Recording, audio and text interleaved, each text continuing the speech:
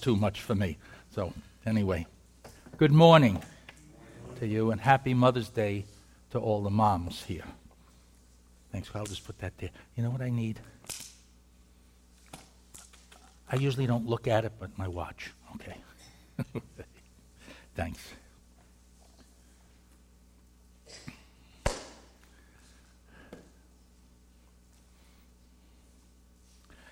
If I was to ask most Christians who the greatest theologian was, I'm pretty sure I'd probably get answers like St. Augustine, St. Thomas Aquinas, Martin Luther, John Calvin, Jonathan Edwards, names like that. But if that's Hollywood, I'm busy right now. I'll get back to them. But usually, people forget that the greatest theologian in the Christian church is Paul, St. Paul.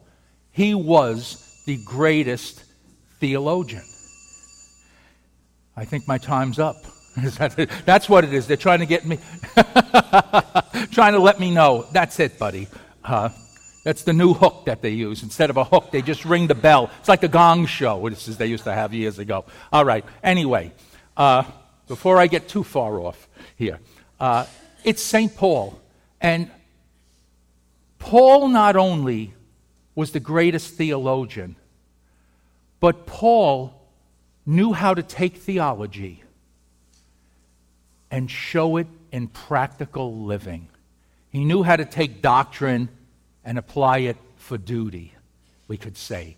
Like that. Paul wouldn't just talk high theological type in the clouds. He'd say, and this is what it looks like. This is what you're supposed to do. And today's verses that I'm taking is, I think, the classic example of what doctrine should lead to. And if you want to turn to the book of Romans, chapter 12, I'm going to be using those two verses for my message today, but those two verses are really built upon 11 chapters. And I promise I won't go verse by verse through. I'm not going to do a review. Let's review the chapter. I'll go verse by verse. I'm not going to do that to you. But I will just hit some highlights because we need to look at that, because these verses start with the classic therefore. That means this is a conclusion to something. This is the result of what we've been looking at, he's saying here. And so if you want to look at that, I'd like to pray first, though, and then we'll read those verses and we'll get into the message.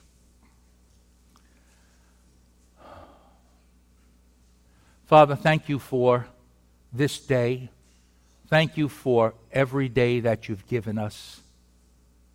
Lord, for all the blessings that we have in Christ. For the life that you've given us and that new life in Christ, Lord. Thank you, Lord, for your grace and mercy to us continually. And Lord, we ask you would come now and bless us during this time, Lord. That you would have your way. Lord, help me, I pray, to speak only your truth. And Lord, help those who are hearing, Lord, that that truth could be applied to their hearts. That it would not just be more information, more knowledge, but like I was just explaining about Paul, that it would be truth that we would apply to our lives, Lord. Please help us, I pray, Lord, in Jesus' name. Amen. Paul begins this chapter with the words, therefore, I urge you, brothers, in view of God's mercy, to offer your bodies as living sacrifices, holy and pleasing to God. This is your spiritual act of worship. After he tells us what our response should be, then he tells us how to do it. Do not conform any longer to the pattern of this world, but be transformed by the renewing of your mind. Then you will be able to test and approve what God's will is, his good, his pleasing, and perfect will. Romans, there was 11 chapters, like I said. I'm going to try to give a very quick, give me maybe 8 minutes or so. And because I want us to have the feel of what we're thereforing, what the therefore is there for, as they say. So to try to help me stay on track, I have a couple notes here to boil things, just to hit a couple of highlights quickly. Paul begins in Romans, and he talks about general revelation. And he makes it clear that God has made it clear that there is no excuse for anyone in the world to not realize that there is a God. He makes it so clear. In fact, it's so clear that he says that man is without excuse. Men have no excuse. Now, I remember the old argument years ago. What about the innocent native in Africa or in New Guinea or some foreign place that has never heard about the Bible and about Jesus Christ? Is God going to punish them? Well, Romans 1 makes it clear. God doesn't punish people because they never heard the Bible and they never heard about Jesus. They face his wrath because they've denied his existence, which he says he made clear in nature. It's so obvious. I'm putting in my words, it's so obvious that there's a God by looking at nature that how can you deny it? And what he says is what man has done is exchange the truth of God for a lie. Idolatry. Try to replace God with something else. We do. We know that's impossible. John Calvin was the one who said, our hearts are like little idol factories. They're constantly creating idols. We have this natural allergy to God in our unredeemed state. We want to resist God. We want to the point of denying that he exists. But the Word says, if you just look, all his power and who he is revealed in nature by looking at that. I really respect, and I mean that, men like Nick Cameloni, who's a scientist. And he sees God everywhere in his work. I used to know a scientist named Greg Long. He was in another church I was in for years, and he also worked at Stony Brook. He was a toxic biologist. And again, like Nick, I used to ask him 3 or 4 times. He's one of those guys where you ask him what he does, and after he tells you, then you ask him, what do you do? You know, it's like, and I can remember, and the sad part is I did that like 2 or 3 times with Greg, each time, and he was a very patient man with me. But anyway, he said, when I used to look under the microscope, he says, and examine with the work he was doing, he says, I saw the fingerprints of God everywhere. He says, how could I deny the existence of God when I look at what he's created? Anyway, so Paul lays that foundation down. I better go faster in the other chapters. All right, here we go. Chapter 2, he says, it's not only pagans and Gentiles that have gone astray, but God's own people have. The Jews, his chosen people, have decided to also pull away from God themselves. And they've taken that covenant relationship with God, and what they've done is made it, and you see it through the prophets, they've made it an outward religion instead of an inward relationship with God. I'm not even going to quote scripture. I'm just going to keep moving here. Chapter 3, it says, both the Jews and the Gentiles are under God's judgment. He says, the whole world is under God's judgment because no one is righteous. I think it's Verse 20 in chapter 3 says, therefore no one will be deemed or declared righteous, by following the law. No one will be. Not by the works of the law. We can't be declared righteous by doing work on our own, because it's imperfect. It's sin-stained. What did God say through Isaiah the prophet? He said, all your righteous acts are like filthy rags in my sight. Anything we do is stained with sin. Dr. Larry Crabb, great Christian psychologist and counselor, he used to say, in my finest moments that I have done, he said, I can see that red stain of sin in there somewhere. He said, it's never perfect for what God requires. And it tells us that every human being falls short.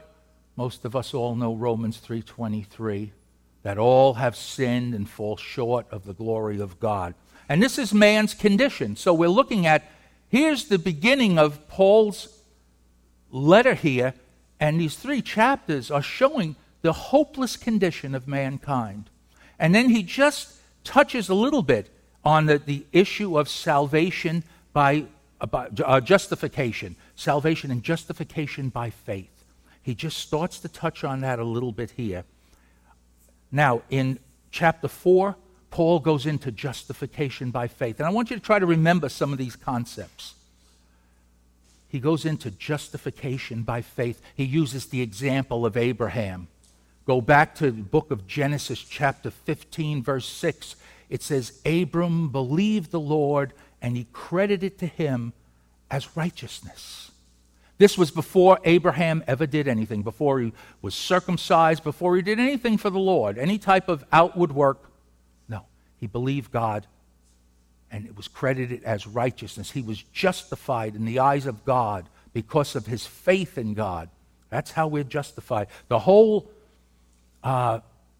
Reformation in the 15th, 16th century, it was all about that issue. How is a man stand justified before God? Is it his works? Is it faith? Or is it, as some would say, a little bit of faith and a little bit of works? And the Reformer said the Bible makes it clear. It's justification by faith alone. That word alone was the big issue, one of the big issues in the Reformation, because it's important. It's by faith alone. We can't add anything to the work of Christ. All right, chapter 5, Paul goes into the fruits of justification. And one of my favorite, I say that every other week, but one of my favorite verses is in chapter 5, where he says, therefore, since we have been justified by faith, listen to this, we have peace with God through our Lord Jesus Christ, through whom we have gained access by faith into this grace in which we now stand. He says, and then he adds, and we rejoice in the hope of the glory of God. He says, think about that, having peace with God. Do you ever think about what that means to us to have peace with God? I remember so clearly the day that Christ came into my life, in my heart, and God changed me. I repented and I put my trust in Christ that day. I cried out to God for mercy. And I never forget that first night. I put my head on the pillow. And I used to be honest with you. I was 35 years old. I was like a pressure cooker. This self-righteous pressure cooker, I'll call myself. And there was always that fear. What happens if I don't wake up? Or what happens, And I remember that night I put my head on the pillow and I prayed, Lord, I'm in your hands. I have nothing to worry about now. I stand before God. And I didn't understand the theology and everything, but I knew I belonged to God and I was okay. That's peace with God. When you can put your head on the pillow, when you can be in all types of circumstances and situations. And yes, they're tense, and they're difficult, and they're painful. Some are torturous. But if deep down inside you know, I have peace with God. And like Paul says, he says, and we rejoice in the hope of the glory of God. He knows the day will come where he will see Christ face to face. And he says, and we will be like him. We will see him as he is. 1 John 3. Oh, I think about that moment of actually seeing God. That's a moment that I just, it's indescribable. We can't describe it, but I think about that, and that will be the moment where we will obtain completeness and utter satisfaction and contentment of the heart and soul and fulfillment like we have never understood. We're always trying to fill our lives. At that moment, we're going to be overfilled. It's just going to be flowing out of it. It'll be wonderful. And that's, Paul reminds us in that we have peace with God. We're justified through faith. And he says in this that, and I know I'm going longer than I said. I'm near 8 minutes already. He says, and in it, Paul reminds us, he said, but God demonstrates his own love for us in this. While we were still sinners, Christ died for us. And he says, early he says, while we were still powerless, he says. That's when we were powerless because we were bound by sin. We could not choose what is right. Jonathan Edwards made that in one of his, I can't remember what writing was, but it's so clear. He says that we cannot choose what's right without the grace of God until he changes our hearts. We can choose what we want, but we always choose what's wrong. We choose sin. We don't want God. Go back to Romans 1, that allergy to God, of being allergic to God. We want to keep him away from us. We don't want that like that. Anyway, and he ends toward the end with, he says that we had death through Adam, but now we have life in Christ. Chapter 6. We're over halfway. All right. Then Paul moves from justification in chapter 6 to sanctification.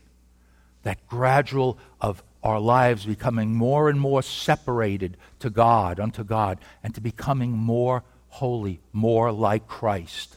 And again, we will never obtain that in this life. But we're on that path. But our Christian life shouldn't look like this.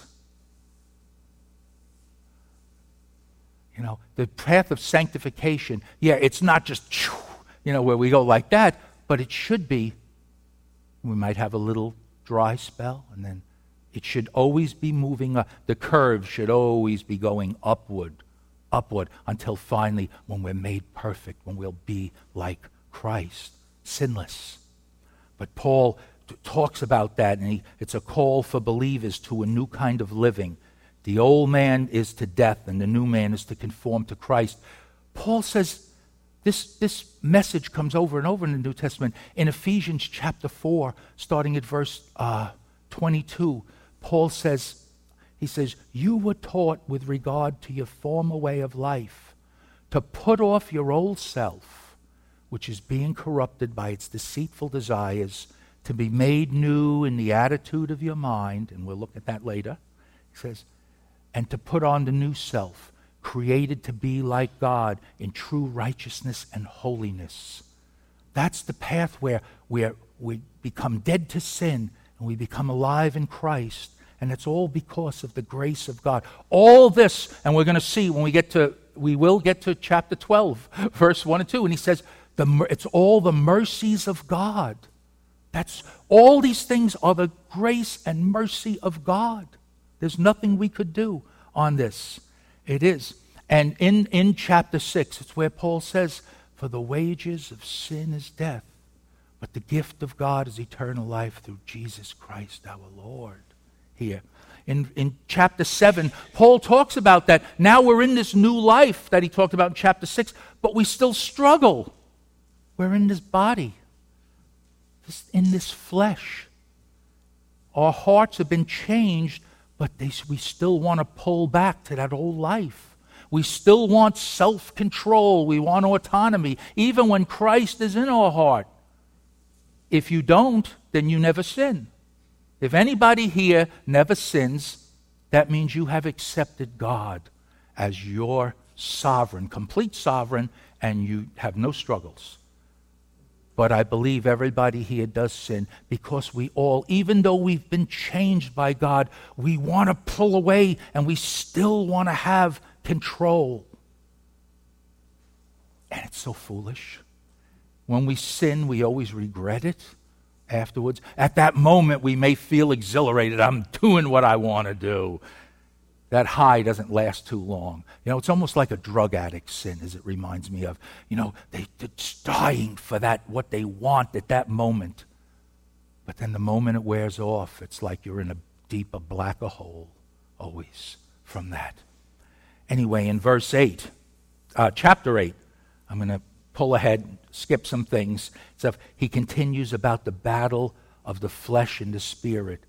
But God promises us final victory in chapter 8. He says that the victory will be complete. Until then, we have the Holy Spirit. He helps us with our weaknesses. In our prayers, he helps us. Life, searching our hearts, teaching to know God's will. He touches on the concept here also of gracious election. This is a touchy subject sometimes. It can be varied on this. But he starts to touch on that a little bit in this. Anyway, I'll move on. And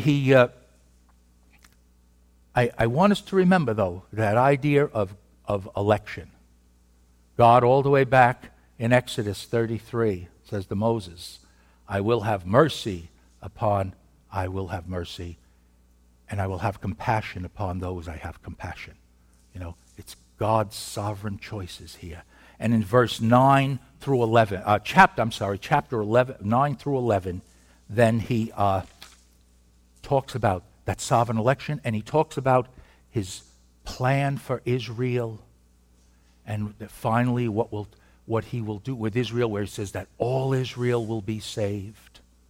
He has at some point. Right now, the Jews have been kind of put on hold a little bit, and God had brought the gospel to the Gentiles, but he says we're engrafted into that main root. He says, and eventually that all Israel will be saved, like that.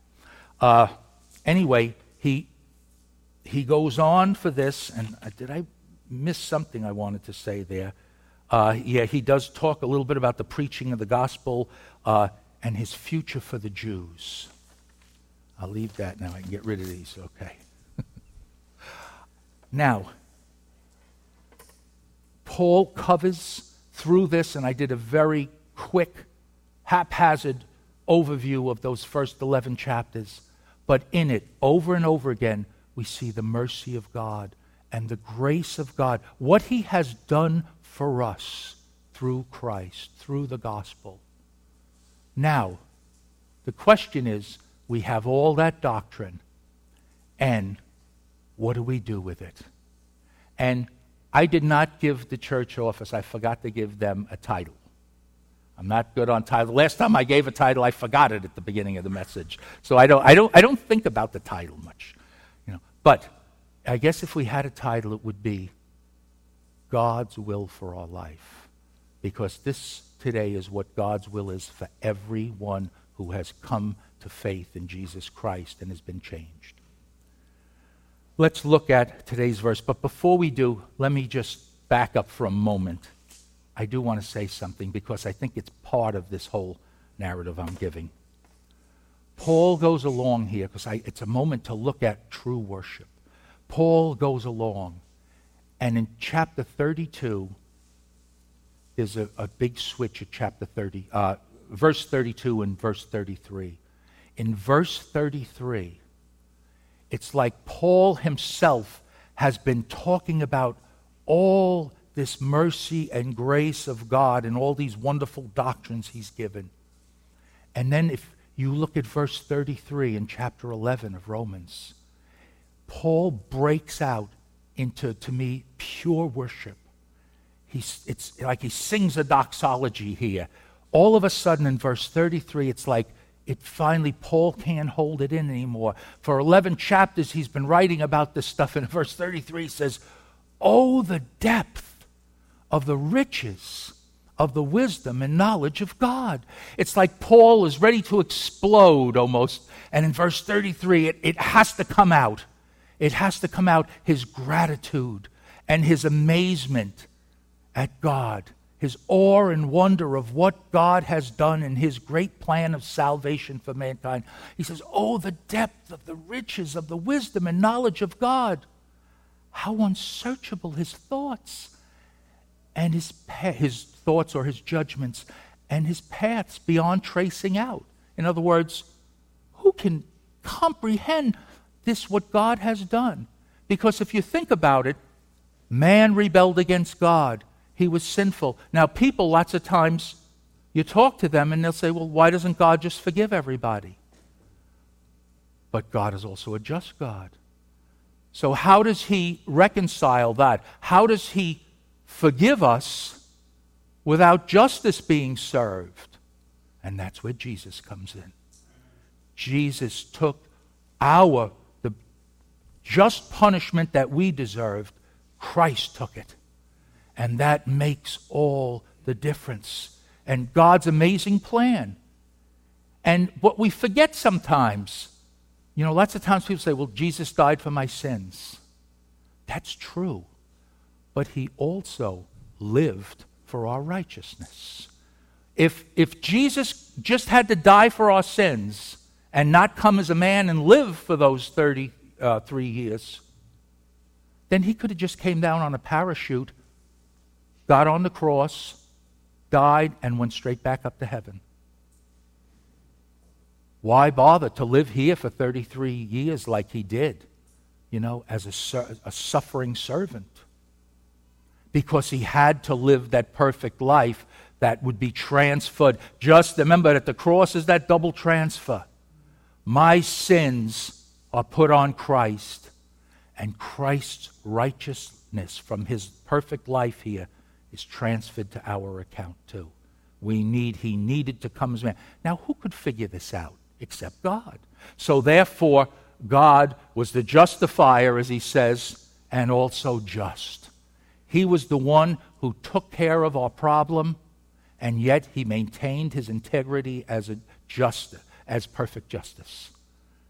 That's something. And Paul is writing about all these things here, and it just overwhelms him like that. And then he says, who has known the mind of the Lord? He quotes, that's Isaiah. Who has known the mind of the Lord?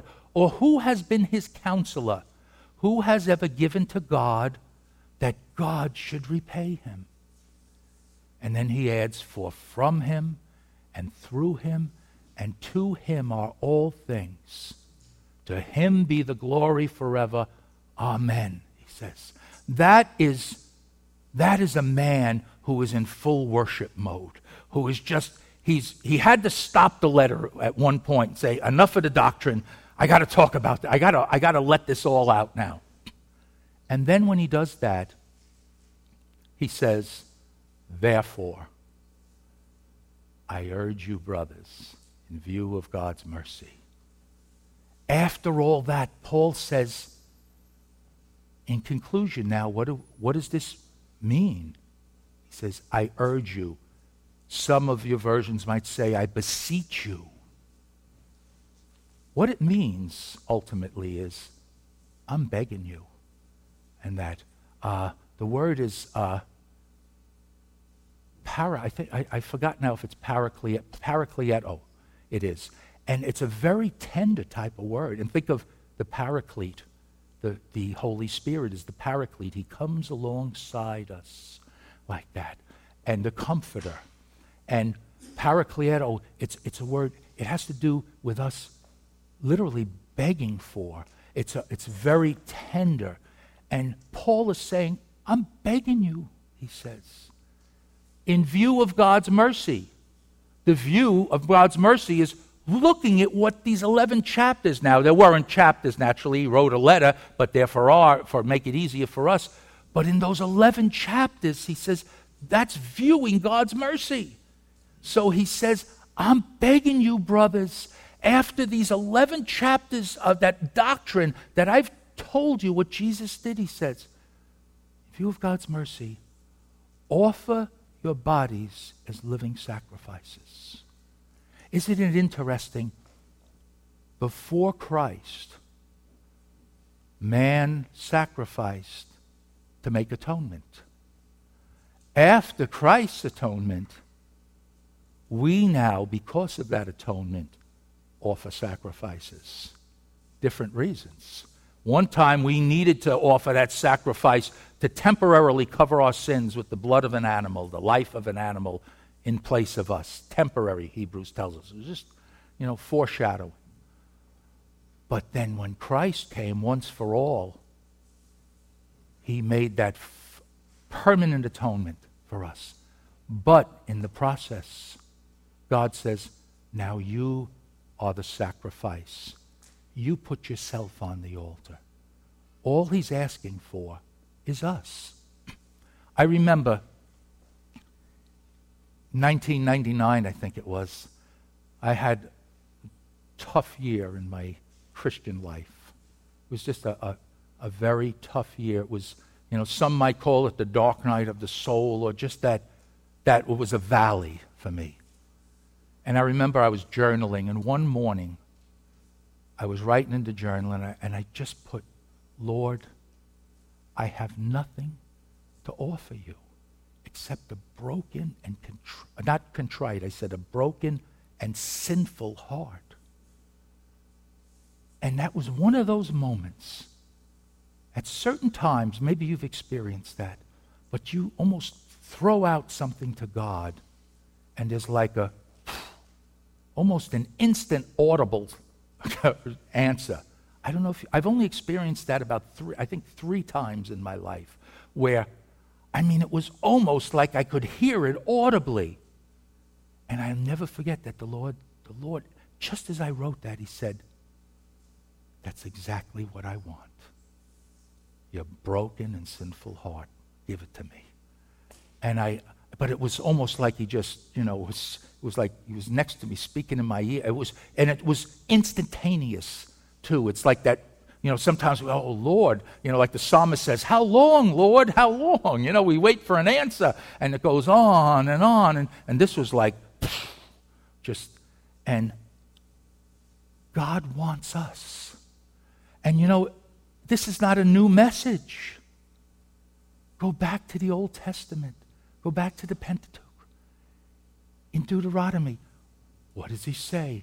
Love the Lord your God. I know I use that verse a lot, but it's so basic, and yet I think we don't get it sometimes, or we don't do it. Love the Lord your God with all your heart and with all your soul and with all your mind. And sometimes it's a strength, the variations. That's what God wants right from the beginning. He wants all of us. He says, just surrender yourself to me. He says, not the first, in salvation, we have to, trust God and do this and that. But even as sanctified believers, we have to continually put ourselves on the altar and offer ourselves up. And it's funny because he says, offer your bodies as living sacrifice. That's real temple talk. That was talk in the Old Testament, the Levitical priesthood. That's the type of language that's used, about offering up, offering. And he says, we're to offer ourselves. Do you ever think like that about your offering yourself to God? Do we really think like that? I want to give myself totally to the Lord. I remember the first time, as I'm talking, maybe I shouldn't read these things that come into my head, and I shouldn't, maybe sometimes I get in trouble, but I remember there was a time in my life where I wanted to say, it was going on for months, Lord, whatever it takes, I want to know you. And I'd be praying to the Lord, and I'd be thinking in my mind, I'd be thinking it. I didn't say it like God didn't know my thoughts, right? I mean, we looked at Psalm 139, before a word is on my mouth, you already know it. But I'm thinking, I want to say, Lord, whatever it takes, I want to know you. And I was afraid to. And to show you a warped theology and warped concept of God, I really do. I think in the back of my mind, it was like the moment I said that, I was going to hear like this voice go, now I've got you, you little worm, and I like, I've got, and it's like, no, and the bolts would be coming down, or he'd like cripple me or blind me or do something, and it was like, no. And there was that fear. That's warped view of God. That's what God is waiting. That's the old view that we maybe had as pagans. If there was a God, he would be, or whatever. And I remember the one day I said that. And it was like, to be able, and I'm going to be honest with you, that next year was one of my toughest periods in my life. Goes back to my journal. That was before the journal, But you know what? It's the best thing we can do is to really surrender, offer our bodies as living sacrifice. And when he says body, it goes back to heart, soul, mind, and strength. Give him our will. Give him everything. Paul says, and why? In view of God's mercy. He says, look what God has done for you. He's forgiven you. He's given you peace. He's justified you. He's adopted you. He's given you eternal life, forgiveness. He goes on and on. If you look through those 11 chapters, you can, pull dozens and dozens of benefits from God's mercies.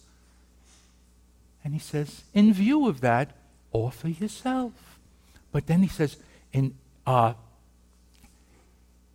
therefore, he says, I urge you, brothers, in view of God's mercy, offer your bodies as living sacrifices. And there's always that, I know people have talked about that, a dead sacrifice goes on the altar and it lays there. A living sacrifice, if the heat starts coming up on the altar as I start to burn, I can jump off and start running, But he's saying, give your life. Now, God has given you everything. You give yourself back. And you know what? The more we give to God, the more we actually receive and benefit in the end. And it's funny, I think one of the problems is today, we're always looking for, what can God do for me? What can I get from God? Even as Christians and mature Christians sometimes, we're always wanting to take from God. And you know what? There's something about giving to God where we find contentment and peace and fullness of laying ourselves on the line from him. He says, offer your bodies as living sacrifices, holy and pleasing to God. And then listen, he says, this is your spiritual act of worship. It can also be translated, this is your reasonable act of worship. In other words, Paul's telling us, he's saying, by giving yourself, offering yourself back to God for all he's done for you, he says, it's the logical thing to do. Why wouldn't you? He's basically saying there. He's saying, it's reasonable. Reminds me of when God says in Isaiah 1, come now, let us reason together. Our faith is a reasonable faith. And it's a reasonable thing to do to give back God ourselves. Doesn't he own us anyway, in a sense? He's our master. He owns us. Well, let me just get to our text. He says, as living sacrifices, holy and pleasing to God. Think about the idea God wants us as sacrifices to be separated, holy, sanctified. That should be our life, shouldn't it? We talk about sanctification. I want to live the sanctified life. You know, it's just the idea of being set apart for use by God, separated from sin and used by God. Think about in the Old Testament in the temple. The articles of the temple used to be sanctified. They were holy. There was nothing magical about them except they were only used for God. That concept of being separated for God, separated from sin, devoted to God in His use. That's the way we are to be. He says holy and pleasing. And it's not so much pleasing for us, but that pleases God when we do that. We should want to please God. Don't we want to make our Father in heaven happy? I mean, when you think about that. All right, I'm almost finished up here. Then he says, now, he first told us what we are to do, but now he tells us how to do it in verse 2. He told us, this is what you should do because of what God has done, and then he says, how we do it. How do you do it? Do not conform any longer to the pattern of this world. I'm going to stop there just for a moment. By being told not to conform to this world, sometimes, do you ever know people who love to not conform, being nonconformists for the sake of being a nonconformist? They do it for the wrong reason. It's just they want to be different. I don't want to be like everybody else, so I'm going to do this. No, the motivation should be because we want to obey God. We want to please God. We want to do what will make us pleasing to God. He says, do not conform any longer to the pattern of this world. The idea of the pattern of this world is, and Christians sometimes we get a weird view of that, it's basically talking about the worldview, the ungodly ways and systems of the world. Those systems that, if we look at the world, it's the opposite. It's antithetical to what God's kingdom is about. You know, and he's saying, don't fall into, following the world's ways. And, sometimes it's not, how can I put it? Sometimes a Christian woman might say, well, people in the world wear lipstick, so I'm not going to wear lipstick. That's ridiculous. That kind of view. If you choose not to, that's okay. But if it's because I'm afraid I'm going to look like the world, well, something like that. Naturally, with fashion and clothes, we want to be modest. We want to be careful how we do things like that. But we have to be careful of not just withdrawing from the world because because the world does it, just to be contrary to it. We need to ask ourselves why we're doing what we're doing. What is my motive for doing what I'm doing? And I think that's where it is at the heart. It's like, people say, well, I'm a Christian, I can't go to the movies. Well, yes, some movies you shouldn't go to. Movies that, glorify adultery and fornication and violence and things like that. But, if a movie is decent, what's wrong? Some might disagree with me on that, but, there are some decent movies out there. By the way, the last movie I went to, I think, was The Passion of Christ. So, I'm someone that doesn't know what's going on in the movie world that much, but I know there once in a while do come up things that are good to watch like that. Anyway, he says, do not conform any longer to the pattern of this world. He says, but be transformed. Don't be a conformer, be a transformer. He says, be transformed by the renewing of your mind. I'm preaching to the choir here. You know what that means. The Word of God. Ask yourself, how much time do I spend in the Word of God? How much time do I really spend, not just doing I got to read 3 chapters a day, boom, boom, boom, I read them, I'm good. But taking it, sitting, and looking at it, and I've said this before, but when we read the Word of God, we should see it for what it actually is. We're getting alone and listening to God, what He has to say to us. It's spending time with God. It's not just, you're not reading a novel. You know, you'd be better off, I'll be honest, I think you're better off to read a paragraph a day if you can soak that in and apply what's taking place than to read 5 chapters that you want to get through the Bible in 5 chapters a day. Nothing wrong with that. I'm not saying that's bad. Some people can read 5 chapters a day and absorb it and apply it, and that's wonderful. I'm the kind of guy, I'll be honest, when I go through a book of the Bible, I can spend months in it. I'll take, if I get on one verse and it strikes me or starts to speak to me, I'll stay there for my quiet time that day. The next day I'll go to the next verse, and if it's not the same, then I'll read until it's something really grabs me. Now everybody's different, but be in the Word. He says the renewing of your mind. And why does he tell us that? Because then you will be able to test and approve what God's will is. Don't we want to know what God's will is as His people? We can test and approve what God's will is. His good, His pleasing, and perfect will. And not so much pleasing for us, but pleasing to God. We want to please God. His will is good, it's pleasing, and it's perfect. I see by the clock, I'm going to end at this point. Again, I'd like to talk about more, but I won't today. I'll stop. Like they say, that's another story for another time.